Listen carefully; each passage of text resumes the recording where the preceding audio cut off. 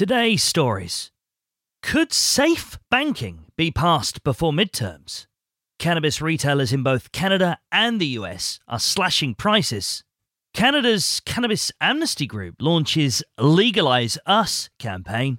And BC First Nation plans winery-like cannabis experience.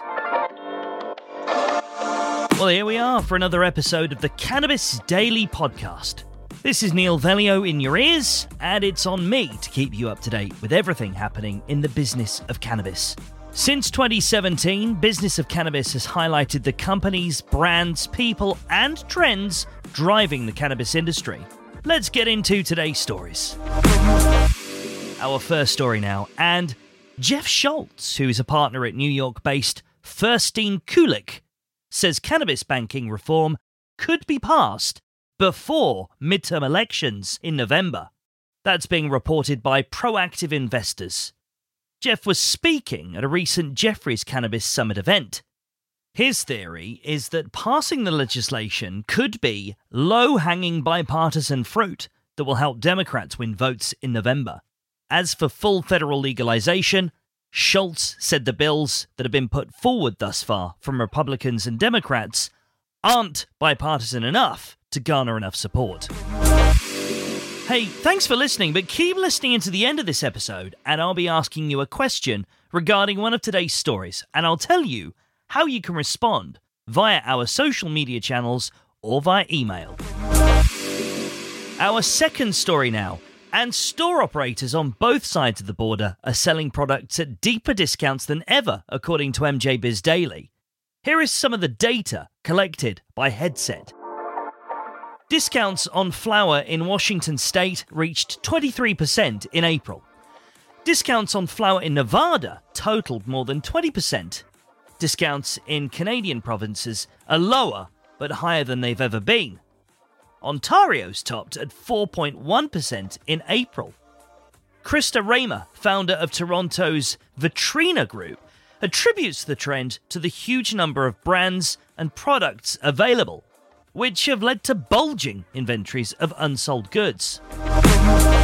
Our third story now. It's been more than 3 years since legalization, and yet approximately 500,000 Canadians still have criminal records associated with cannabis. And that impacts their ability to secure housing, employment, loans, and more. Cannabis Amnesty is a group committed to righting the wrongs of prohibition. It's launched a new fundraising and awareness campaign, which will help them continue advocating for justice reform, educating the public and industry, and assisting those with criminal records. While Canada was at the forefront of legalization, we've fallen far behind when it comes to amnesty and equity, they claim on the site. That is why we are fighting to clear cannabis-related criminal records and heal the scars left by the failed war on drugs. Our final story now, and sugarcane cannabis could be the first farm gate store in BC and on First Nations land, according to Global News.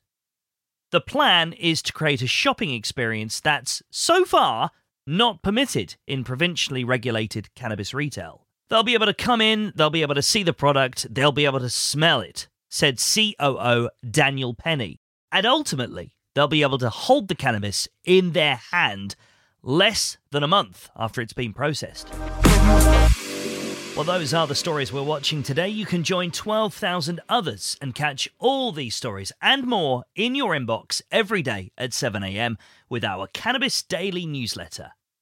Thank you for listening, and please do hit follow or subscribe, whichever your own favourite podcast app allows you to do. Always feel free to visit us at businessofcannabis.com, as well as through our social channels. We're on Twitter, LinkedIn, Facebook, and Instagram. That way you'll never miss an update from Cannabis Daily.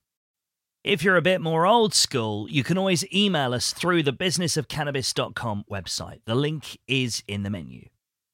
We'll ask you today's question in a moment, but first, here's an email we had from a listener responding to a question from one of our recent episodes.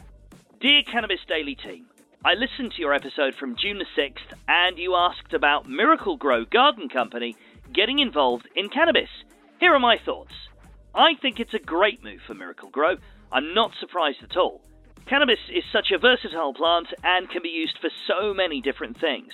With Miracle-Gro's knowledge and experience, they'll be able to help more people grow cannabis at home. I think it's a great way to get more people involved in gardening and growing their own. Miracle-Gro has always been about helping people grow and self-sustain, and this is just another way that they can do that. Thank you for asking the question, and keep up the good work, team. Sincerely, Jarrett in Rhode Island, a regular listener and fan of the Cannabis Daily podcast. Oh, thanks so much, Jarrett. Really appreciate that. If you'd like to join Jarrett, you can get involved in today's question. And we're going back to our second story. What do you make of the discount data collected by Headset?